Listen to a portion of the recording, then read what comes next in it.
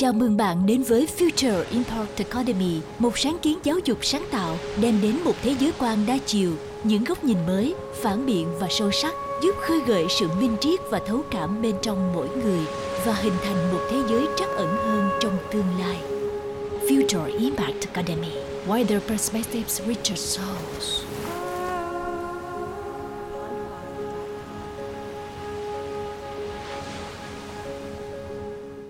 Cái đức tính mà nổi bật nhất của phụ nữ Việt Nam là gì? Ai cũng nói nó là sự đảm đang. Cho tới bây giờ người ta cũng còn luyến tiếc cái đó. Thời chiến tranh thì nhà nước đã ra cái chính sách gọi là phụ nữ ba đảm đang. Rồi sau này hết chiến tranh rồi, nhà nước vẫn tiếc cho nên là vẫn gọi là hai giỏi. Giỏi việc nước, đảm việc nhà gì đó. Nhưng cái bi đát là gì? Cái bi đát là chúng ta không hiểu đảm đang là gì. Bởi vì sao? Vì một lần nữa chúng ta không có chữ viết, chúng ta chỉ có tiếng nói thôi.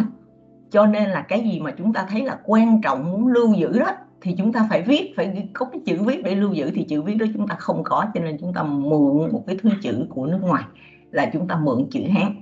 Tất nhiên mượn quá trình lâu dài thì nó cũng trở thành của mình rồi.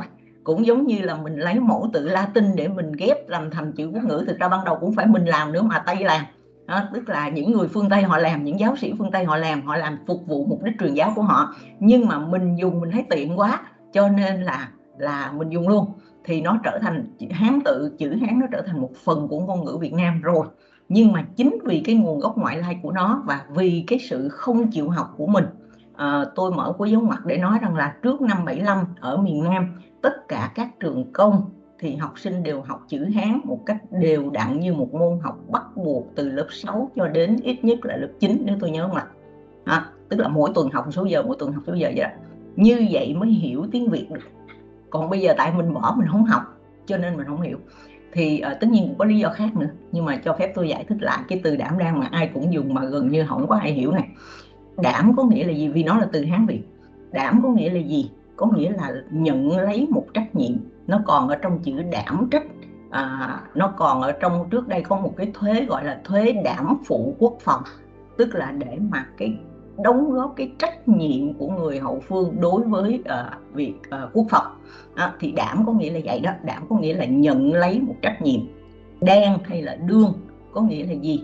Có nghĩa là đương đầu, to face a problem, đương đầu với một vấn đề nào đó và giải quyết nó, chứ không có lẩn tránh, không có chạy trốn, không có nhờ người khác giải quyết giùm.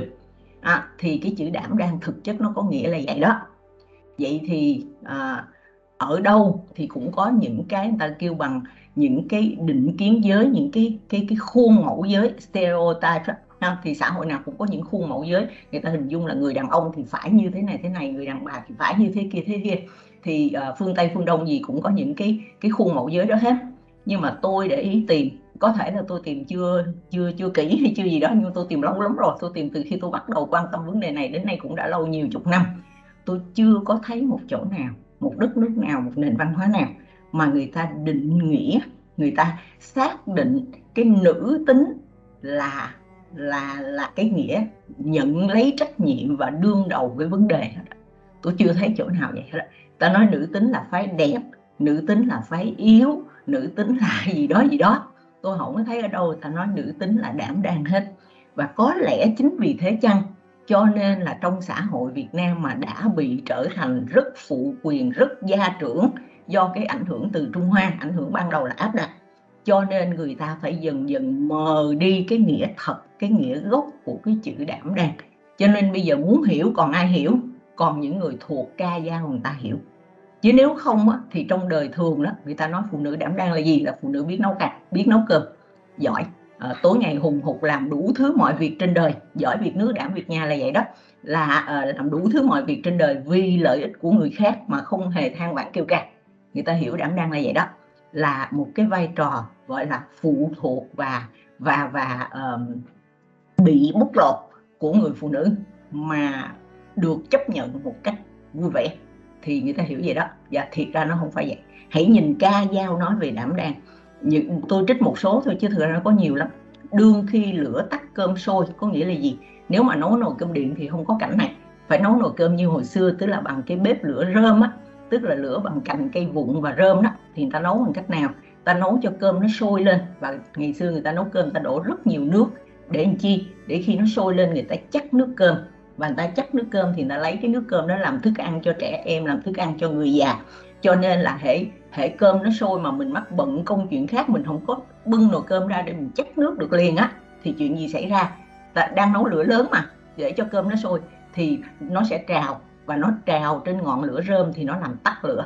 Vậy thì khi bị lửa tắt cơm sôi vậy thì phải làm gì? Phải gầy lại một ngọn lửa khác trên cái bếp ướt đó, và gầy lại một ngọn lửa bằng rơm, bằng rạ, bằng này bằng kia đó, mà lửa lần này phải lửa riu riu thôi để cho cơm nó chín. Bởi vì cơm đã sôi rồi thì nó phải chín bằng hơi nước, cho nên nó phải ở trên lửa riu riu. Thì gầy được một cái lửa riu riu ở trên một cái bếp ướt là chuyện không có dễ dàng. Cùng lúc đó lợn kêu con khóc, có nghĩa là gì? Con heo nó đói, nó đòi ăn.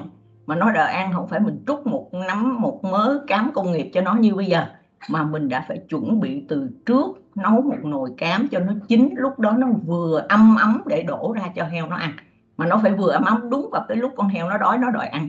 Có nghĩa là phải tổ chức sắp xếp, rất là có óc tổ chức và biết làm thì mới làm được, đúng không?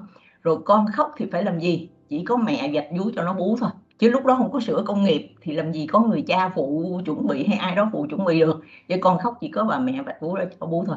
Thế thì lợn kêu con khóc, chồng đòi tòm tem. Vậy thì chồng đòi tòm tem ai đáp ứng được? Cũng chỉ có người vợ đáp ứng được thôi. Cho nên cùng một lúc phải đáp ứng nhiều công việc như thế. Vậy thì đảm đang có nghĩa là gì? Có nghĩa là trong nháy mắt, bây giờ lửa đã cháy lên, lợn no cơm con nín. Lợn no là tại vì đã trút cái cám mắm ra cho nó ăn rồi, nếu để cắm nguội nó sẽ bị đau bụng, nó chết. Thì cho nên là lợn no con nín, tòm tem thì tòm. Có nghĩa là bây giờ muốn tòm tem thì tòm. Và đó thì đảm đang có nghĩa là vậy đó. Có nghĩa là trong thời gian ngắn giải quyết tất cả mọi vấn đề và xuôi thuận hết, êm ả hết. Gió đưa bụi chuối sau hè, anh mê vợ bé bỏ bè con thơ. Không phải một đứa con mà cả bè con được. Vậy thì làm sao? Nếu người đàn ông là trụ cột gia đình, nhưng bây giờ anh mê vợ bé bỏ bè con thơ rồi thì làm sao? Con thơ tay bế tay bồng, hai ba đứa mà tay dắt mẹ chồng, đầu đội thúng bông. Có nghĩa là gì? Mẹ già con dạy là lo được hết, và còn đội thúng bông là để sản xuất, để buôn bán, để nuôi sống cả cái gia đình đó, bởi vì chồng đi mất tiêu rồi. Rồi chàng ơi phải lính thì đi, cửa nhà đơn chiếc đã thì có tôi. Có nghĩa là lính ngày xưa là đi, cũng có những câu ca dao khác. Lính thì có lính vua, lính chúa, lính làng, nghĩa là nhiều chỗ kêu lính lắm, chứ không phải một chỗ. Nhất là cái thời loạn lạc như là thời Trịnh Nguyễn phân tranh, thời Nguyễn Tây Sơn ngày nọ đó, thì lính vua, lính chúa, lính làng, không? Thì cho nên phải lính thì đi, cửa nhà đơn chiếc đã thì có tôi. Câu này mới hay nè. Chàng ơi trảy sớm hay trưa, để em gánh gạo tiễn đưa hành trình. Có nghĩa là ngày xưa người ta đi lính đó không phải là nhà nước nuôi, mà phải đem gạo theo tự ăn. Cho nên là lính phải gánh gạo, mà vợ thương chồng thì gánh ra đến nơi chia tay là vợ gánh, rồi sau đó mới giao cái gánh đó lại cho chồng gánh tiếp. Cho nên là trảy sớm hay trưa, để em gánh gạo tiễn đưa hành trình. Thì người chồng xót thương nàng đã đến tháng sinh, ăn ở một mình nương cậy vào ai, rồi ra sanh gái sanh trai, sớm khuya mưa nắng lấy ai bạn cùng. Thì người vợ trả lời gọn lõn có hai câu sanh gái thì thiếp gả chồng, sanh trai cưới vợ mặc lòng thiếp lo. Có nghĩa là bây giờ anh đi tôi còn bụng bầu, nhưng mà anh đi triền miên năm tháng, không biết chừng nào mới về, thì yên tâm ở nhà sanh gái thì tôi gả chồng, mà sanh trai tôi cưới vợ, không có sao hết. Đó thì đảm đang có nghĩa là như vậy đó. Và đó là một cái truyền thống mạnh mẽ nhất, xuyên suốt nhất, bền vững nhất cho tới ngày hôm nay. Trải qua bao nhiêu những chiến tranh biến đổi, những tang thương vô biển, thì đó, truyền thống. Còn bây giờ có đạo lý nho giáo không? Có. Và đạo lý nho giáo nó dạy cái gì? Nó dạy những điều nghiệt ngã, mà tại sao mình phải bưng nó lên bàn thờ, mình coi là không thể động đến. Ví dụ tam tòng là gì? Tam tòng có nghĩa là tại gia tòng phụ, xuất gia tòng phu đó. Thì tòng đây có nghĩa là gì? Có nghĩa là đi theo, nhưng mà phải chỉ là đi theo, mà đi theo, nghĩ theo, làm theo, cái gì cũng theo hết. Thì chữ tòng có nghĩa là vậy đó. Cũng giống như nó tương đương với cái nghĩa vụ của người nam đó, là gọi là tam cương đó. Thì mình hay dịch là ba cái mối quan hệ, là quan hệ vua tôi, cha con, vợ chồng. Dịch như thế là dịch sai. Tam cương có nghĩa là gì? Có nghĩa là quân vi thần cương. Vua là diền mối của kẻ bày tôi. Diền mối tức là cái mắt, cái chỗ mà nó níu lại những cái mắc lưới, nếu mình cắt cái mối đó thì cả cái lưới nó rách hết á. Cái diềm mối là cái vậy đó, hay là giống như là cái dây cương ngựa đó thì gọi là diềm mối là vậy đó. Mà vua là diềm mối của kẻ bày tôi, và cũng y hệt như thế, cha là diềm mối của con. Cho nên ngày xưa người ta mới nói là sợ cha như sợ trời, đó là vậy đó. Cha là diềm mối của con và chồng là diềm mối của vợ. Thì như thế là một quan hệ trên dưới chứ không phải là quan hệ suông. Thế thì tam tòng là vậy đó, là phụ thuộc, người phụ nữ suốt đời phụ thuộc một người đàn ông. Và tứ đức là gì? Tứ đức không phải là công là làm khéo léo, rồi bây giờ người ta còn giải thích công là giỏi việc nước đảm việc nhà. Không phải.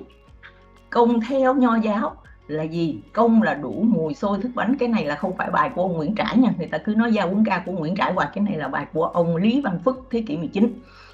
Thế thì khi mà vua Minh Mạng mà đi dạy thập điều cho dân đó, tức là họp dân lại để giáo huấn thập điều, để 10 điều Nho giáo đó, thì tứ đức là gì? Là công là đủ mùi xôi thức bánh, nhiệm nhặt thay đường chỉ mũi kim. Tức là nấu ăn mà nấu khéo, mà nấu 100 thứ bánh, 1000 thứ xôi thì gọi là cho nên là cái đó là ý nghĩa phục vụ, cái đó là ý nghĩa trên dưới đó. Rồi công là đủ mùi xôi thức bánh, nhiệm nhặt thay đường chỉ mũi kim. Dung không phải là vẻ đẹp, dung là nét mặt ngọc trang nghiêm, không tha thước, không chiều lơi lã. Có nghĩa là không có hấp dẫn, không có quyến rũ đàn ông, không có phụ nữ là phải đẹp ha, mà dung là nét mặt ngọc trang nghiêm. Tôi hồi đó là học sinh trường Pháp, trường Marie Curie nha, mà tôi đi học lớp 6 năm vào khoảng đầu thập niên 60, những năm 1960, 61, 62 gì đó, thì là tôi đi học lớp 6 là năm 61. Thì cô giáo dạy Việt văn của tôi còn dạy đó là con gái là cười không có hở hàm răng. Các em về nhà đứng trước cái kiến coi tập cười sao cho nó không hở hàm răng, cả lớp nó cười cái rần. Nhưng mà đó là quan niệm. Dung là vậy đó, dung là nét mặt ngọc trang nghiêm. Rồi là ngôn là dạy trình thưa vân dạ, trình thưa vân dạ chứ không phải là giao tiếp khéo. Và hạnh là đường ngay thảo kính tinh, tức là giữ chữ trinh cho một người đàn ông duy nhất của đời mình là người chồng của mình. Rồi thì đó, thì tam tòng tứ đức là vậy đó, nó là những điều ràng buộc rất là khắc nghiệt. Nhưng tôi đố các bạn tìm cho tôi một người phụ nữ nào, dù có tên hay không có tên, dù là người có thật hay là người tưởng tượng của tiểu thuyết, của văn chương, trong di sản văn hóa Việt Nam, mà được người Việt Nam biết đến, ca ngợi, ngưỡng mộ, quý mến, mà thể hiện cái tam tòng tứ đức này. Các bạn tìm được tôi thưởng. Thiệt ra nó không có. Kiếm đi, kiếm người có tên cũng được, người không tên cũng được, người vô danh cũng được. Không có. Còn phụ nữ trong ca dao thì nó không phải vậy. Phụ nữ trong văn học cổ điển nó cũng không phải vậy luôn. Trong khi phụ nữ đảm đang thì các bạn có thể tìm được 1000 câu ca dao như là những câu mà tôi đã dẫn. Tóm lại là rồi truyền thống, nó có một truyền thống nữa mà các bạn tưởng là mình biết, tức là truyền thống Trưng Triệu. Ta nói đó là truyền thống yêu nước của phụ nữ Việt Nam. Nước nào? Thời Hai Bà Trưng có nước không? Thời Hai Bà Trưng chỉ là những bộ lạc hay là những liên minh bộ lạc, và cuộc khởi nghĩa và Hai Bà Trưng là sự liên minh giữa hai bộ lạc Châu Diên và Mê Linh, đúng không? Và theo đúng sự thật lịch sử đó, cái câu mà chị em nặng một lời nguyền phất cờ nương tử thay quyền tướng quân đó là cái câu mà được viết ra vào thế kỷ 14-15, tức là vào cái thời nó đã là nhà Nho. Nhà Nho tức là những người đặc sệt Tống Nho, những người mà đầu óc hiểu tam cương ngũ thường, hiểu tam tòng tứ đức á, thì cho nên người ta mới viết ra cái này, và người ta mới bịa ra cái câu chuyện. Cái này là hoàn toàn chuyện bịa, cái này tôi nói có căn cứ, là do ông Thi Sách bị Tô Định giết chết, cho nên bà Trưng Trắc nổi dậy để trả thù chồng. Thì nhưng mà sử sách của Trung Hoa chép giấy trắng mực đen, và các nhà nghiên cứu nước ngoài người ta đều biết điều đó, người ta đều viết lại trong sách vở của mình. Chỉ có Việt Nam là không đụng được đến những cái điều cấm kỵ, cho nên không dám viết thẳng ra thôi. Chứ còn sử gia Việt Nam mà có nghiên cứu ai cũng biết hết là thực ra khi bà Trưng khởi nghĩa năm 40, ông Thi Sách vẫn sống sờ sờ, nhưng ông Thi Sách là tướng dưới quyền của bà Trưng Trắc, bởi vì hễ ai giỏi thì người đó cầm đầu. Lúc đó xã hội nó là như thế. Cho nên là khởi nghĩa Hai Bà Trưng là như vậy. Và nó không phải chỉ vì cái chuyện Tô Định bức hiếp, tất nhiên có vì cái đó, là Tô Định bức hiếp, thu thuế nặng rồi bóc lột rồi này kia, có thật. Nhưng đồng thời nó có cái chuyện là thay đổi nề nếp văn hóa, thay đổi quan hệ hôn nhân vợ chồng, khiến cho người ta khó chịu đến mức mà người ta phải nổi dậy. Thì đó là cuộc khởi nghĩa Hai Bà Trưng. Cuộc khởi nghĩa Bà Triệu là tôi muốn đạp luồng gió mạnh. Khi tôi dịch cái câu này được chép trong chính sử của Việt Nam, khi tôi dịch cái câu này ra tiếng nước ngoài để giới thiệu cho công chúng ở Pháp hay ở Anh đó, hay ở Mỹ đó, thì người ta rất là sửng sốt, là một lời nói nữ quyền như thế này được phát biểu vào thế kỷ thứ 3 sau công nguyên. Tức là đạp luồng gió mạnh, cưỡi cơn sóng dữ, chém cá tràn kình ngoài biển Đông, quét sạch quân Ngô ra ngoài bờ cõi, chứ không chịu khom lưng làm tỳ thiếp người ta. Nhưng nếu chúng ta quan sát thì chúng ta sẽ thấy cái thời Hai Bà Trưng thì các cuộc khởi nghĩa nổi lên ở khắp nơi đó, gọi là hưởng ứng cuộc khởi nghĩa Hai Bà Trưng, chứ nhiều khi cũng chả có liên quan gì đâu, nhưng mà cùng một thời điểm đó nó nổ ra ở nhiều nơi. Thì có nơi là người nữ cầm đầu, có nơi là người nam cầm đầu, ai giỏi người đó cầm đầu không phân biệt, và có rất nhiều người nữ, rất nhiều người nam tham gia cái đó. Trong đó đặc biệt là rất nhiều người nữ, mà sau này gọi là nữ tướng của Hai Bà Trưng chỗ này chỗ kia đó. Nhưng mà đến Bà Triệu á, và cái đó được coi như sự bình thường đó, tức là chỗ nào nổi dậy hay có người nam giỏi thì người nam cầm đầu, người nữ giỏi người nữ cầm đầu. Nhưng mà đến Bà Triệu đó là Bà Triệu đã phải nói cái câu này, có nghĩa là khẳng định một cái điều mình làm khác với thường tình nhi nữ. Có nghĩa là chỉ mới sau 3 thế kỷ Bắc thuộc thôi, từ thế kỷ thứ nhất thời Hai Bà Trưng đến thế kỷ thứ 3 thời Bà Triệu, thì cái trật tự phụ quyền nó đã được chế độ Bắc thuộc áp đặt nặng nề và ảnh hưởng sâu đậm, đến mức mà cái hành động như hành động của Bà Triệu thời thế kỷ thứ nhất coi là sự bình thường, thì đến thế kỷ thứ 3 đã coi là sự phi thường. Có nghĩa là cái sự chuyển biến của truyền thống, nếu như muốn nói truyền thống, nó là như thế. Tôi có thể nói thêm là nó rất nhanh, tại vì cái này là chúng ta ít thời gian cho nên là chỉ nói rất nhanh. Là nếu tôi lướt qua thôi thì ca dao và văn học dân gian đều thể hiện một truyền thống. Hồi nãy tôi có nói tình yêu, tình dục, tự do, thì bây giờ tôi nói thêm là một truyền thống yêu thương và tôn trọng phụ nữ rất là rõ ràng trong ca dao và văn học dân gian. Trong văn học cổ điển là tác phẩm của các nhà nho, tức là của những người học sách vở thánh hiền, học Khổng giáo, học Tam Cương Ngũ Thường đó. Nhưng mà vì cái vốn văn hóa của họ, vì cái cội rễ văn hóa của họ nó không mất đi, và vì cái xã hội Việt Nam nó vẫn là một xã hội có đặc trưng văn hóa riêng, cho nên nếu các bạn đọc kỹ Chinh Phụ Ngâm Khúc, Cung Quán Ngâm Khúc, thì Chinh Phụ Ngâm Khúc là của một tác giả nam, nhưng mà cái bản nguyên tác nam đó nó không được người ta truyền tụng nhiều cho bằng cái bản dịch ra quốc ngữ. Dịch ra quốc ngữ lúc đó là chữ nôm, thời đó gọi quốc ngữ hay quốc âm, văn chương quốc âm đó, tức là tiếng Việt, tức là chữ nôm, thì bằng cái bản dịch nôm của bà Đoàn Thị Điểm. Thì cho nên là Chinh Phụ Ngâm Khúc hay Cung Quán Ngâm Khúc đều nói lên cái tâm tình của người phụ nữ một cách đầy thương yêu. Nếu như chúng ta đọc lại chúng ta sẽ thấy rất rõ điều đó. Tôi nói một số truyện Chinh Phụ Ngâm Khúc hay Cung Quán Ngâm Khúc là những cái lời thơ gọi là than thở kéo dài. Nhưng mà truyện Kiều, Phạm Công, Cúc Hoa, Lục Vân Tiên đều là những quyển tiểu thuyết bằng thơ. Thì nhân vật nữ trong tiểu thuyết đó đều là những nhân vật rất là đặc biệt. Truyện Kiều đi, tôi nói nhanh, rất nhanh. Tôi đang làm cho Cà Phê Thứ Bảy 3 buổi nói chuyện liên tiếp về truyện Kiều, về nhân vật trong truyện Kiều thôi. Nhưng mà tôi nói riêng một nhân vật Thúy Kiều. Rốt cuộc cái cô Thúy Kiều đó, cô đã yêu thực sự đó. Tôi không nói cái chuyện 15 năm lưu lạc giang hồ, thanh lâu 2 lượt, thanh ly 2 lần này nọ, tôi không nói chuyện đó, vì đó là hoàn cảnh dẫn đến như thế. Nhưng mà thực lòng yêu, người con gái đó đã yêu bao nhiêu lần? 3 lần cả thảy, mà lần nào cũng là tình yêu chân thành, thiết tha, mãnh liệt. Và thế mà vẫn luôn luôn được ủng hộ, vẫn luôn luôn được những người chung quanh hoặc là thương yêu, chia sẻ, bảo vệ, hoặc là ca ngợi. Và cuối cùng khi Thúy Kiều gặp lại Kim Trọng sau 15 năm và sau 2 lần lấy chồng, thì gặp lại Kim Trọng vẫn nói: như nàng lấy hiếu làm trinh, bụi nào cho được mình ấy vay.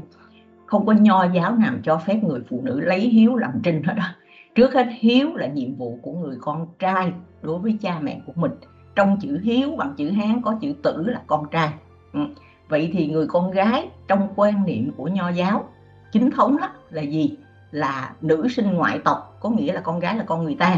Cho nên là nếu nhiệm vụ hiếu của người con gái là hiếu với cha mẹ chồng, chứ không phải với cha mẹ đẻ của mình. Và không có cái hiếu nào mà lấy hiếu làm trinh được hết.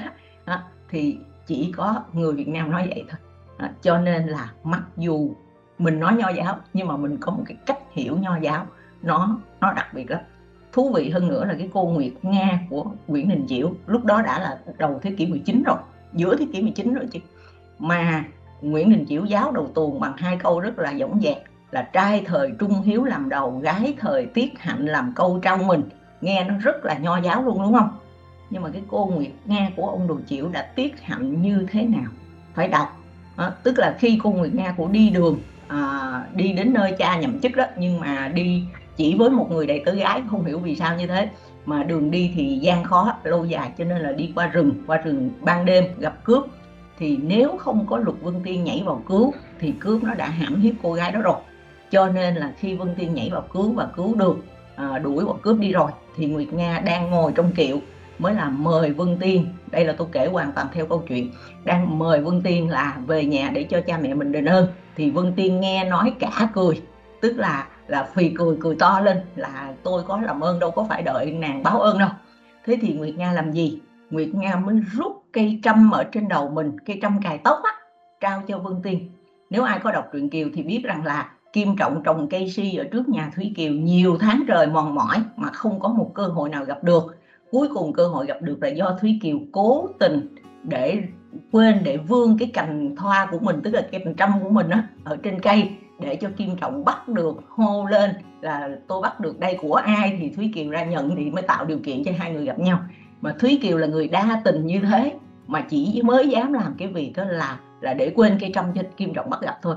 Còn ở đây là Nguyệt Nga là cầm cây trâm trao từ tận tay luôn, hồn nhiên chất phát như cô gái trong ca dao hay như cô gái Nam Bộ bình thường ngày nay mà chúng ta biết. Cho nên là cầm cây trâm trao cho Vân Tiên luôn. Người con gái trao trâm đó là một cử chỉ tỏ tình rất rõ ràng, không minh bạch, không chối vào đâu được.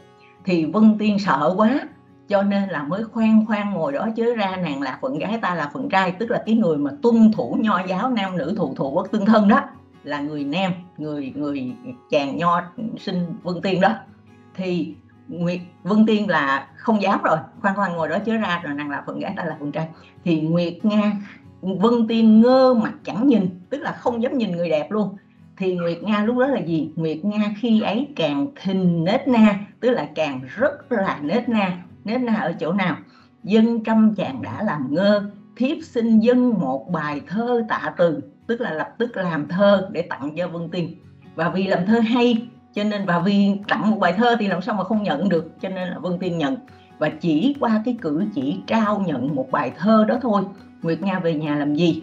Là tạc tượng Vân Tiên, rồi vẽ tranh Vân Tiên suốt ngày, ngắm nghía ôm ấp tượng, rồi vân vân, cho đến nỗi vua gọi Nguyệt Nga đi cống hồ. Mà người cha dám làm một việc động trời trong thời phong kiến là gì? Là cãi lệnh vua bắt một con tớ gái thế vào, tức là làm mạo nhận đó, để mà bảo vệ tình yêu chung thủy giữa Nguyệt Nga và Vân Tiên. Một tình yêu do hai bên giữa đường gặp nhau yêu đương thề hẹn, không có bất kỳ một cái sự mai mối hay cho phép gì của cha mẹ hết. Đó là chữ tiết hạnh như ông Đồ Chiểu đề cao. Chúng ta cẩn thận khi mà nghe những cái ngôn từ nho giáo trong miệng của người Việt Nam. Rồi thì chèo Quan Âm Thị Kính thì ai mà đã từng xem một lần thì đủ hiểu là cái sự tự do phóng túng của người nữ như cái cô Thị Mậu là như thế nào. Rồi chữ chung thủy. Chung thủy có nghĩa là gì? Có nghĩa là thủy chung như nhất, nghĩa là trước sau như một, không có thay đổi. Thì người Việt Nam có rất nhiều tác phẩm từ ca dao cho đến những tác phẩm bác học là đề cao sự chung thủy. Thì như tôi vừa mới trích Thúy Kiều và Nguyệt Nga đó, thì cả hai cô gái đó đều được người yêu của mình khen là người chung tình, đúng không? Tình nhân lại gặp tình nhân rồi đó. Cuối đời, cuối 15 năm lưu lạc của Thúy Kiều gặp lại Kim Trọng thì nói như thế, tình nhân lại gặp tình nhân, như là được khen là chung thủy. Nhưng cái chung thủy đó nó khác với cái thủ tiết của nho giáo là giường nào? Cái thủ tiết của nho giáo là gì? Là người con gái giữ trinh tiết của mình cho một người đàn ông duy nhất là chồng của mình.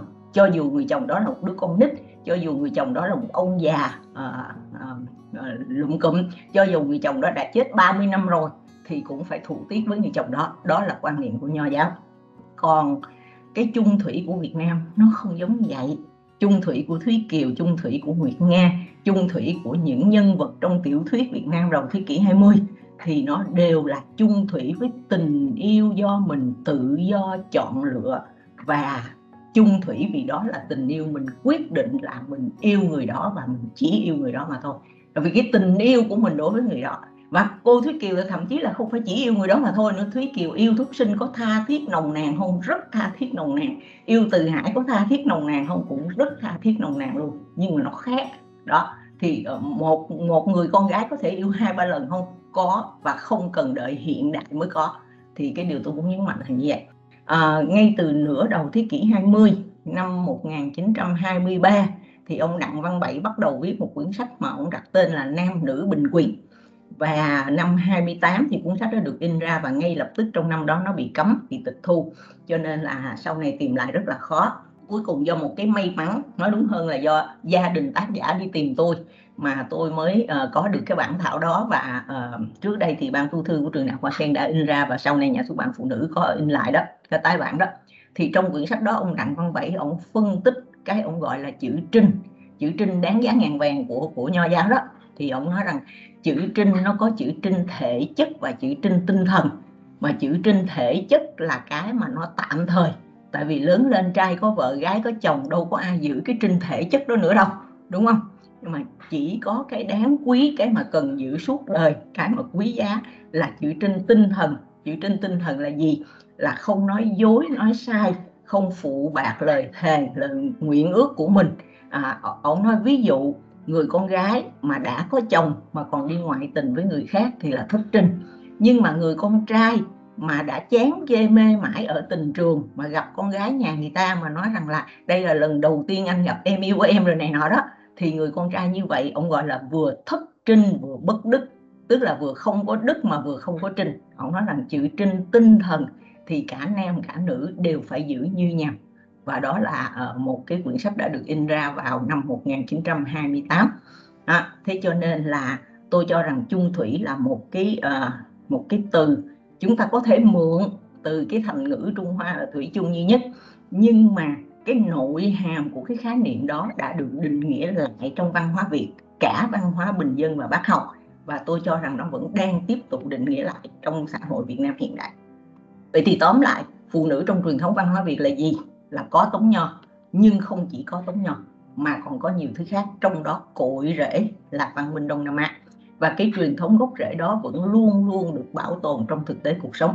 Cho nên cái phong trào nữ quyền mà nó trỗi dậy ở Việt Nam trong nửa đầu thế kỷ 20 đó, nó không phải chỉ do yếu tố ngoại sinh từ phương Tây mà có, mà nó do một cái truyền thống lâu đời hơn, sâu xa, bền vững hơn rất là nhiều.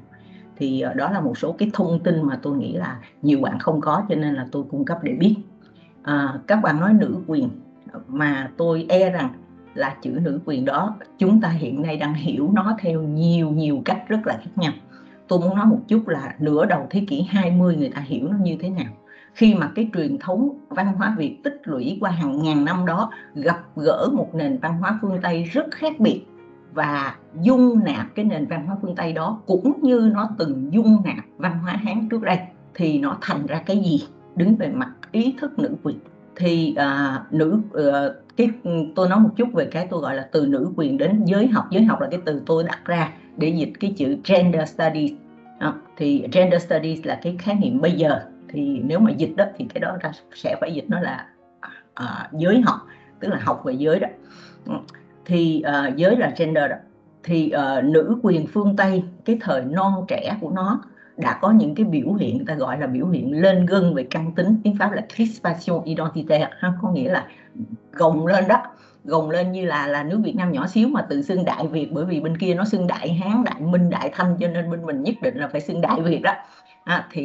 Thì đó là gồng lên để mà biểu hiện cái căn tính của mình, cái identity của mình. Thì cái thời non trẻ đó thì nữ quyền phương Tây khi mà họ lên gân về căn tính như vậy đó, thì họ đã có những cái biểu hiện cực đoan, như là cũng phải cực đoan gì, nhưng mà biểu hiện để mà thay đổi căn tính. Ví dụ như là đòi cho phụ nữ được mặc quần tây, quần đó chứ không phải là mặc váy, bởi vì mặc váy thì nó bó, không có đi đứng tự nhiên được, mà phải đi những bước nhỏ để thể hiện sự đoan trang đó. chứ đâu phải chỉ có đoan trang là đặc quyền của phương Đông đâu. Tức là phương Tây khi người ta mặc cái váy mà váy bó đó thì nó không có đi bước lớn bước sải được, nó phải đi bước nhỏ. Nhưng mà đối với phụ nữ Việt Nam nha, tôi mở dấu ngoặc để nói, phụ nữ Việt Nam thì cái váy, cái trang phục cổ truyền của phụ nữ Việt là váy, nhất là ở đối với phụ nữ Bắc Bộ. Chỉ có là ở trong Nam là do cái đàn trông của các chúa Nguyễn muốn xác lập một căn tính khác cho nên mới mặc quần thôi. Chứ còn cho nên khi mà thống nhất lại và vua Minh Mạng áp cái mặc quần đó thì là bị phụ nữ phía Bắc phản đối quyết liệt bằng những câu ca dao mà ai cũng thuộc đó.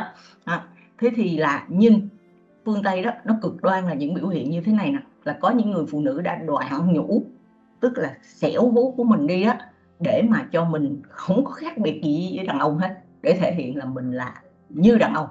Thì cái biểu hiện cực đoan đó người ta hiểu được, bởi vì khi cái gì nó bị áp bức, bị đè nén lâu đời thì khi nó vùng lên nó sẽ có những biểu hiện cực đoan.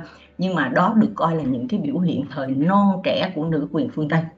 Còn ngày hôm nay mà chúng ta nói rằng là, đây là tôi bắt đầu trả lời vào những câu hỏi của các bạn đã nêu đó. Ngày hôm nay mà các bạn nói rằng là có những người phụ nữ thể hiện nữ quyền bằng cách là làm cho mình y hệt đàn ông á, thì tôi không biết là họ đang làm y hệt đàn ông theo kiểu gì. Lát nữa các bạn sẽ nói rõ hơn để chúng ta trao đổi. Nhưng mà tôi ngờ rằng cái đó không phải là cái sự lên gân về căn tính, mà là nó có nhiều nguyên nhân khác nữa ngoài cái nguyên nhân xung đột giới. Ví dụ như nguyên nhân về xã hội tiền bạc, xã hội quá cạnh tranh, xã hội như thế này thế khác, tức là những nguyên nhân nó nằm ngoài vấn đề nam nữ. Thế thì trong nữ quyền của thế giới nó cũng bắt đầu bằng coi phụ nữ là nạn nhân, tức là giống như tố cáo tội ác vậy đó, đau đớn thay phận đàn bà, lời rằng bắt mệnh cũng là lời chung đó, là cái cách của Nguyễn Du để nói là phụ nữ là đau khổ. Nhưng mà nó sẽ vượt qua cái giai đoạn 1 đó rất là nhanh, và nó đi đến thấy rõ cái vai trò của người phụ nữ là chủ thể, là tác nhân của lịch sử, tác nhân của thay đổi. Nhưng mà đó là phụ nữ nhận định, chứ còn để cho nam giới nhận định và toàn xã hội nhận định thì nó phải tốn rất nhiều thời gian. Cho nên tôi xin dẫn để các bạn biết đó là cho đến năm 2020, tức là mới cách đây có mấy tháng thôi, thì có một quyển sách lịch sử phụ nữ đã được xuất bản ở Pháp, ở Paris, với cái tên là như tôi để đây, Ne nous libérez pas, on s'en charge. Tôi tạm dịch là xin đừng giải phóng chúng tôi tự làm được. Có nghĩa là vậy đó, tức là các anh không cần phải giải phóng chúng tôi tự làm được. Nếu đến năm 2020 mà các nhà sử học nữ ở bên Pháp còn phải nói như thế này, thì chúng ta hiểu rằng là cái giai đoạn mà nữ quyền mà cứ coi phụ nữ là nạn nhân của bất bình đẳng đó, nó còn kéo dài như thế nào. Tất nhiên là người ta đã đấu tranh với cái quan điểm đó từ lâu lắm rồi, nhưng mà cũng chưa phải là đã hoàn toàn thuyết phục, nghĩa là nó vẫn đang còn giằng co. Thế thì khi các bạn nói phải chăng đấu tranh bình đẳng giới bây giờ không còn cần thiết tại vì nó đã bình đẳng rồi, thì tôi rất muốn các bạn dẫn ra những cái minh chứng. Tại vì đứng về mặt pháp luật mà nói thì là phụ nữ có quyền bầu cử như nam giới từ đầu những năm 1940, tức là từ sau năm 45, từ hiến pháp 1946. Rồi chúng ta có luật về bình đẳng giới, chúng ta có luật nọ luật kia, không thiếu gì hết. Nhưng luật pháp đó đã đi vào thực tế đến mức độ nào? Và phải biết rằng cái gì đạt được nó không phải đạt được một lần rồi vĩnh viễn nhất thành bất biến, nó không bao giờ cần phải đấu tranh nữa, mà nó đạt được rồi mất đi, rồi lùi lại, rồi tiến lên. Lịch sử nó không có tiến hóa theo chiều đường thẳng. Cho nên là ngày hôm nay thì tôi cho là đối với toàn thế giới cũng như là đối với Việt Nam thì phụ nữ vẫn còn ở trong cái người ta gọi là nhóm yếu thế. Nhóm yếu thế là gì? Ví dụ như trong xã hội Hoa Kỳ thì người da màu thuộc về nhóm yếu thế. Trong nhiều xã hội tư bản thì là người bây giờ không còn cái vô sản như thời ông Các Mác nữa, nhưng mà người công nhân thu nhập thấp và nhất là người lao động không có nghề nghiệp vững chắc, không có ký hợp đồng dài hạn đó, thuộc về nhóm yếu thế. Người già thuộc về nhóm yếu thế, trẻ em thuộc về nhóm yếu thế, và đáng buồn thay hơn nữa, nhân loại phụ nữ vẫn đang thuộc về nhóm yếu thế. Không phải chỉ vì mình nhìn cái thân phận của bản thân mình và của vài ba bạn bè xung quanh, đồng nghiệp của mình nơi công sở, mà mình hình dung là vấn đề bình đẳng giới đã được giải quyết rồi. theo tôi thì nó còn xa lắm mới gọi là được nhận thức đầy đủ, chứ chưa nói là được giải quyết đến nơi đến chốn.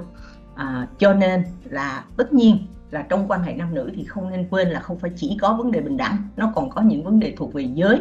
Bởi vì sau này người ta không gọi là đấu tranh nữ quyền hay đấu tranh bình đẳng giới nữa, mà người ta gọi là nghiên cứu giới học, là vậy đó, gender studies, thay vì là chỉ học về feminism, tức là nữ quyền. Nhưng mà trong thực tế thì bất bình đẳng nó vẫn đang còn là vấn đề, và theo tôi nó là vấn đề không phải chỉ do truyền thống, mà có khi không phải chủ yếu do truyền thống, mà do những vấn đề của xã hội hiện đại bây giờ. Tôi muốn xin thêm một ít thời gian, không biết tôi đã tốn bao nhiêu thời gian rồi. Tôi muốn xin thêm vài phút nữa thôi để lướt qua rất nhanh những gì đã được nói trong nửa đầu thế kỷ 20 về hai chữ nữ quyền. Hồi đó người ta dùng từ nữ quyền, nhưng mà người ta cũng dùng những từ khác để dịch chung cái từ mà người ta học từ tiếng Pháp là feminism, giống như bây giờ người ta gọi là feminism đó. Thì là cái nữ quyền đó, đây là ý của bà Đạm Phương nữ sử, là cháu nội của vua Minh Mạng, tức là một cái người dòng dõi quý tộc, nhưng mà do thời thế đổi thay cho nên cũng đã phải lao động rất là vất vả để nuôi cả gia đình lớn của mình, làm ra tiền để nuôi cả gia đình mình đó. Thì bà nói về nữ quyền như thế này: nhân quyền với nữ quyền vẫn là một dây liên lạc mật thiết với nhau. Cuộc vận động nhân quyền theo nghĩa rộng tức là vận động nữ quyền, nhưng nói nữ quyền mà nữ giới ta chưa có nhân sinh, tức là chưa sống ra con người, thì cũng không có ý nghĩa gì. Chưa đủ tư cách làm người thì nói nhân quyền cũng vô vị mà có hại, tức là cần thiết nhưng mà chưa đủ. Nói như vậy không thì chưa đủ mà phải làm. Do đó bà Đạm Phương là cái người đã tạo ra cái tổ chức mà được coi là tổ chức nữ quyền đầu tiên của Việt Nam năm 1926. Thì đây là ông Phan Bội Châu, là một ông đồ nho, vẫn là búi toán củ hành, vẫn là này kia nha. Nhưng mà ông nói là theo trên mặt chữ, tức là theo xét về từ mà nói, thì nữ quyền là quyền của đàn bà con gái, cũng như nam quyền là quyền người con trai. Nhưng mà xét đến nguồn gốc chân lý thì nữ quyền với nam quyền tất cả đều chung trong chữ nhân quyền, tức là quyền làm người. Thì đáng lẽ là cái quyền tự nhiên có, nhưng mà trong thực tế nó không có. Cho nên là quyền làm người, tức là con người thì có quyền được làm người mà không phải làm trâu ngựa. Con trai là người, con gái cũng là người, thì đáng lẽ ra không cần phải phân biệt nam quyền nữ quyền. Giống như bạn nào có góp ý là nếu nói bình đẳng là chuyện đương nhiên, là quyền tự nhiên, thì mắc chứng ông gì, chứng cha gì, mắc cái tích gì, sự gì mà còn phải đấu tranh cho nó làm chi. Thì thực ra không phải. Cho nên là ông nói rằng là đáng lẽ ra thì nó có rồi đó, nhưng Phan Bội Châu nói từ tệ hại quân chủ chuyên chế phát sinh, mà cái câu học thuyết tam cương, tức là những cái điều tôi dẫn hồi nãy, tam tòng tứ đức này kia đó, làm tai hại, làm cho họ mất hết quyền người, xem ra không khác gì trâu ngựa, là cái điều mà ông nhà nho Phan Bội Châu đã nói từ nửa đầu thế kỷ 20. Đây là một cô gái khi đó mới có 20 tuổi. Cô này sinh năm 1914, năm 34 là cô đúng 20 tuổi. Nhưng mà ở năm đúng 20 tuổi đó, cô là một nhà báo, và cô đã đi diễn thuyết từ Nam ra Bắc, từ Sài Gòn ra Huế, ra Hà Nội, Nam Định, Hải Phòng, một số nơi để diễn thuyết về nữ quyền. Và mỗi một cuộc diễn thuyết như thế ở Hà Nội chẳng hạn là có đến 5-6 ngàn người nghe. Hình dung rằng lúc đó không có microphone gì như bây giờ đâu nha. Thế thì đây là cái định nghĩa nữ quyền mà cô Nguyễn Thị Kim cung cấp. Lúc đó người ta không phải lúc nào cũng dịch là nữ quyền đâu, người ta dịch chữ feminist là phụ nữ tân tiến, hay là tân nữ lưu, hay là có nhiều cách dịch lắm. Thế thì nếu tân tiến thật trúng nghĩa feminist là thế nào? Là những người nào hiểu xét rõ tình cảnh địa vị của phụ nữ trong xã hội, rồi đứng ra bênh vực quyền lợi cho phụ nữ là hạng bị áp chế từ xưa đến nay, đứng ra dìu dắt, khuyến khích, cổ động, làm sao cho trình độ sự sống về vật chất tinh thần đều được ngang nấc bình đẳng, tức là ngang nấc đó của đàn ông trong xã hội. Và đây là ông Đặng Văn Bảy. Khi ông viết cuốn sách này, ông mới có 23 tuổi năm 1923, và ông in năm 1928. Không phải nam nữ bình quyền, là vợ có quyền đánh chồng mắng chửi chồng như xưa nay chồng đã đánh vợ mắng chửi vợ. Và ông trả lời những người nói rằng là vì trình độ quốc dân nó hẹp cho nên là khoan nói về nữ quyền, nói về nữ quyền là sớm quá. Còn bây giờ thì người ta nói rằng là nói về nữ quyền là không còn cần thiết nữa. Thì chúng ta suy nghĩ lại coi là có phải là không còn cần thiết nữa hay không. Thì hồi đó ông nói không phải là sớm quá, bởi vì trình độ quốc dân tuy hẹp nhưng mà chưa hẹp bằng cái tầm nhìn của mình, tại vì mình nhìn hẹp mình mới nói như vậy. Và ông nói nè, câu này thú vị nè: theo lẽ trời trai gái vốn đồng, sanh ra giàu trai giàu gái cũng là người, cho nên đáng lẽ là cái quyền nó như nhau. Nhưng mà nam nữ bình quyền là đời đời vốn có mà đời đời vốn không. Mà có hay không là tại do con người chứ không phải do lẽ tự nhiên của trời đất. Thì ý ông nói là như vậy. Và tôi lướt nhanh cái này rất là thú vị, là ông nói rằng là cái tật lớn hơn hết của người đàn ông đó là cho là đàn bà nói gì cũng sai, đàn bà mà biết gì đàn bà mà cũng nói rồi này nọ vân vân. Cho nên là có kẻ lỗ mãng đến nỗi mà đánh đập vợ, thành ra dẫn đến là thành ra cái người mà ban đầu mình không coi là tôi mọi thì chẳng mấy chốc lại trở nên tôi mọi của mình. Ngoài mặt thì người chồng thường không bạc đãi khinh khi vợ như tôi mọi, mà bề trong thường cầm vợ là tôi mọi của cái tánh ý riêng của mình. Cái câu này rất là thâm thúy, tức là vợ là tôi mọi của cái tánh ý riêng của mình. Thì chúng ta thử suy nghĩ coi là điều này bây giờ đã vĩnh viễn trôi vào quá khứ hay chưa. Và tại làm sao một số người phụ nữ cũng không thích đấu tranh nữ quyền, thì ông Đặng Văn Bảy ông giải thích là năng làm tôi mọi. Cái câu trước của ông đó là năng làm việc thì sẽ năng siêng năng làm việc đó thì sẽ trở thành cái người làm việc giỏi, nhưng mà năng làm tôi mọi thì kết quả sẽ là tôi mọi đời đời. Thì có người không thấy áp chế vì đã quen cái thói tôi mọi là gì thế. Đó là cách ông Đặng Văn Bảy. Đây là bà Nguyễn Thị Minh Khai. Có bao giờ các bạn tự hỏi là một cái người đã từng giữ vị trí cao trong lãnh đạo đảng của Đảng Cộng sản Việt Nam ngay từ những ngày đầu tiên, bà Nguyễn Thị Minh Khai đã từng là bí thư Thành ủy Sài Gòn, là một cái chức vụ cao mà sau bà chưa người phụ nữ nào có được hết. Thế nhưng mà bây giờ bà Minh Khai có tên đường, tên trường học ở khắp mọi nơi. Vì sao chúng ta không thấy một tuyển tập hay một toàn tập nào tập hợp những bài viết của bà Minh Khai? Mặc dù là đó là một nhà báo viết rất giỏi, kể cả bằng tiếng Việt lẫn bằng tiếng Pháp. Thì tôi ngờ rằng một trong những lý do là vì bà Minh Khai không phải chỉ là một lãnh đạo cộng sản mà còn là một nhà nữ quyền tiên phong. Thì khi mà tranh luận về vấn đề nữ quyền thì bà Minh Khai đã từng nói như thế này, tức là cuộc đấu tranh giải phóng giới phụ nữ sẽ còn lâu dài, tới khi cách mạng thành công ta giành được chính quyền thì cuộc đấu tranh vẫn còn tiếp tục. Vì tư tưởng trọng nam khinh nữ không chỉ có trong tầng lớp đi bóc lột mà nó ảnh hưởng sâu sắc đến tất cả mọi người. Trong một trích dẫn khác thì bà nói rằng là đảng viên cũng không biết tôn trọng phụ nữ, cũng trọng nam khinh nữ. Thì như thế. Và đây là cụ Phan Bội Châu dạy cái cách đấu tranh nữ quyền, nghe rất là thú vị. Tức là chỉ nhờ sức tự động của chị em mình giáo dục lấy mình, ấy là thượng sách. Mắt chị em vẫn hay thấy, tai chị em vẫn hay nghe, miệng lưỡi chị em vẫn hay nói, óc thiên chị em vẫn hay tư tưởng, tay chân chị em vẫn hay hành động. Nếu chị em không tự mù lấy mình thì ai mà bắt mình mù đặng. Ông Phan Bội Châu là người chưa bao giờ được đi học chữ tiếng Pháp, chữ Pháp ở nhà trường hết á, nhưng mà tôi ngờ là ông đã tự học. Và cái này tôi là người biết tiếng Pháp thì tôi thấy rất rõ là ông đang suy nghĩ bằng tiếng Pháp. Tự mù lấy mình, nó có một cái động từ trong tiếng Pháp là s'aveugler, tức là tự mù lấy mình á. Thì thực ra nó có hai động từ thôi. S'aveugler là tự mù lấy mình, s'abêtir tức là mình tự làm ngu lấy mình. Thì ông bịa ra thêm là mình tự điếc lấy mình tự câm lấy mình rồi này nọ. Thì để mà ông ra những cái câu như thế này đó. Và hễ cái gì rất khó khăn to lớn mà bên trai không làm nổi thì chị em ta quyết chí làm nên. Muốn giữ quyền người, muốn tranh quyền gái, tức là nữ quyền đó, thì cũng chỉ bấy nhiêu. Thì đó là lời kêu gọi của Phan Bội Châu đối với phong trào phụ nữ. Tóm lại thì trong nửa đầu thế kỷ 20, những cái hoạt động nữ quyền sôi nổi trên nhiều lĩnh vực. Ở đây tôi chỉ lướt qua một vài cái trích dẫn để chúng ta hình dung được là người ta đã nói xa đến đâu, bạo đến đâu thôi. Thì rốt cuộc họ đã đòi được cái gì? Họ đòi được cái ý thức và sự khẳng định nữ quyền, nhưng mà một cách rất ôn hòa và hợp tác, không có cái cực đoan. Khi tôi đi bảo vệ cái luận án tiến sĩ của tôi về nữ quyền Việt Nam nửa đầu thế kỷ 20 đó, thì một trong những câu hỏi khó mà tôi đã gặp từ hội đồng đó là vì sao nữ quyền ở các nơi thì đều có những cái hoạt động ôn hòa, những hoạt động cực đoan, mà nữ quyền ở Việt Nam như chị mô tả thì chỉ thấy ôn hòa, không có thấy cực đoan. Thì đó là một câu hỏi khó. Tất nhiên là có thể giải thích được, nhưng mà đó là một câu hỏi khó. Thì cái cực đoan nhất mà tôi đã tìm thấy á, là một cái trích dẫn mà tôi sẽ có liền ở ngay cái slide tiếp theo. Thì ôn hòa hợp tác và chống sự ỷ lại, mà bà Đặng Phương gọi là ỷ lại là nguồn gốc của nô lệ.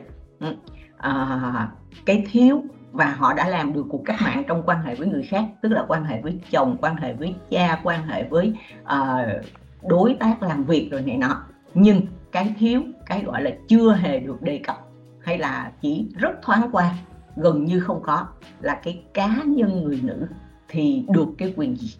Sống cho mình, sống vì mình, vì hạnh phúc của mình đến đâu? Thì đó là vấn đề chưa có đặt ra vào nửa đầu thế kỷ 20. Theo tôi hiểu thì cũng rất là dễ hiểu thôi, vì lúc đó đang còn là chế độ thuộc địa, và cái đau đáu của mỗi con người có lương tri đều là giải phóng đất nước. Cho nên khi mà chưa có sự tự do cho toàn dân tộc thì người ta khó đặt vấn đề tự do cho cá nhân là vì như thế. Thì người phụ nữ đã được gì? Thì được những cái điều tôi nêu ở đây, tức là coi như là những trong các hoạt động kể cả nam lẫn nữ thì người ta đều đã hiểu là phụ nữ được những cái quyền này, tức là quyền học để nên người, quyền khẳng định mình là người hữu dụng, và được có một cái mà sau này người ta sẽ gọi là ý thức giới. Lúc đó ta không có cái khái niệm đó, nhưng mà thực sự là vậy, tức là coi nhau là chị em và hiểu rằng là dù phụ nữ thuộc tầng lớp giai cấp khác nhau nhưng mà đã là phụ nữ thì có chung một cái mối liên hệ là liên hệ giới. Lúc đó họ không gọi là liên hệ giới. Vậy thì nó đã tái tạo cái căn tính nữ được đến mức độ nào? Từ trang phục, kiểu tóc, nhưng để nói cái áo dài mà bây giờ chúng ta coi là rất cổ điển, rất truyền thống đó, là hồi đó người ta gọi là áo dài Le Mur hay là áo dài Cát Tường. Cái ông đó ông tên là Cát Tường tất nhiên, và ông lấy cái bút danh, cái biệt hiệu là Le Mur. Mur là cái tường đó, tức là ông chơi chữ đó. Cát Tường của Việt Nam có nghĩa là điều tốt lành, nhưng mà ông dịch tường là cái vách tường, cho nên ông dịch ra tiếng Pháp là Le Mur đó. Thì cái áo dài Le Mur được coi là áo dài tân thời, và áo dài tân thời lúc nó mới được sáng tác ra đó thì xin lỗi chỉ có gái làng chơi mặc nó mà thôi, chứ còn người phụ nữ đứng đắn, người phụ nữ tầng lớp trên người ta coi như vậy là thiếu đứng đắn. Vậy mà từ cái áo dài được bị coi là thiếu đứng đắn đó, bây giờ nó trở thành trang phục truyền thống cổ truyền, tiêu biểu cho truyền thống đoan trang nết na của người phụ nữ gì đó, thì chúng ta thấy là chúng ta đã huyền thoại hóa lịch sử và huyền thoại hóa truyền thống rất là nhiều. Tại sao nó bị coi là không đứng đắn? Là tại vì nó được bắt chước theo cái trang phục của phụ nữ phương Tây nhằm mục đích giải phóng phụ nữ và nhằm mục đích đề cao cái vẻ đẹp thể xác của người phụ nữ, cơ thể của người phụ nữ. Để ý rằng cái áo dài tân thời đó nó khác cái áo dài truyền thống, cái áo dài xưa mà bây giờ không còn ai mặc nữa đó, cái áo tứ thân đó, ngũ thân đó. Nó khác ở chỗ nào? Nó khác ở chỗ là nó ôm lấy cái cơ thể người phụ nữ vừa khích và nó bộc lộ cái vẻ đẹp của cơ thể người phụ nữ.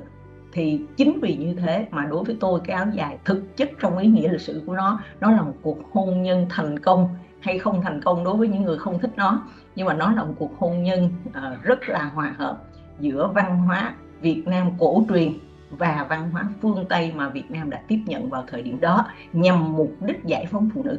Tức là những người đã tạo ra cái áo dài đó là những người thuộc về cái nhóm tự lực văn đoàn, là cái nhóm có nhiều mục tiêu đấu tranh cải cách xã hội, trong đó có cải cách quan hệ nam nữ. Thì cái biểu hiện cực đoan duy nhất mà tôi đã tìm ra để trả lời cho cái hội đồng bảo vệ tiến sĩ của tôi đó là có cái nào trong nữ quyền, trong đấu tranh nữ quyền Việt mà nó cực đoan không? Đây là quan điểm của một cái chị đó khi viết cái câu này là viết với tư cách một phóng viên, nhưng mà đó cũng là một chiến sĩ cách mạng, một đảng viên thế hệ đầu, thế hệ Minh Khai đó của Đảng Cộng sản Việt Nam, là chị Nguyễn Trung Nguyệt. Thì khi chị viết báo, chị đã viết cái câu này là đẹp bao giờ xã hội còn bất bình đẳng nam nữ nha. Bên trích cái câu cho đầy đủ là bao giờ xã hội còn bất bình đẳng nam nữ, thì đẹp không thôi đã là nhục nhã, thì càng ăn diện lại càng nhục nhã. Thì đây là cái biểu hiện cực đoan nhất mà tôi đã tìm thấy ở nữ quyền Việt trong nửa đầu thế kỷ 20. Từ bỏ bề ngoài nhút nhát, tức là không có e dè, lúc đó là e dè nhút nhát được coi là có đức đó, thì người ta thấy như vậy là giả tạo, cho nên là người ta từ bỏ nó đi. Và cái xem xét lại cái chữ trinh như là ông Đặng Văn Bảy đã làm. Thì cái xu hướng của nữ quyền lúc đó là như thế.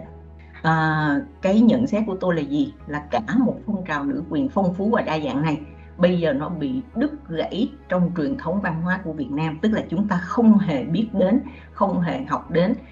Hồi đó tôi đã tranh thủ lấy tên của một số nhà nữ quyền tiên phong như bà Đạm Phương, như là một người nữa, để mà đột nhiên tôi quên mất tên của cái chị đó, lát nữa tôi sẽ nhớ lại, tôi sẽ nói sau. Để đặt tên cho những cái phòng làm việc ở trong trường đại học Hoa Sen, với mục đích là để cho người ta biết đến những cái tên mà nó đã hoàn toàn bị quên lãng.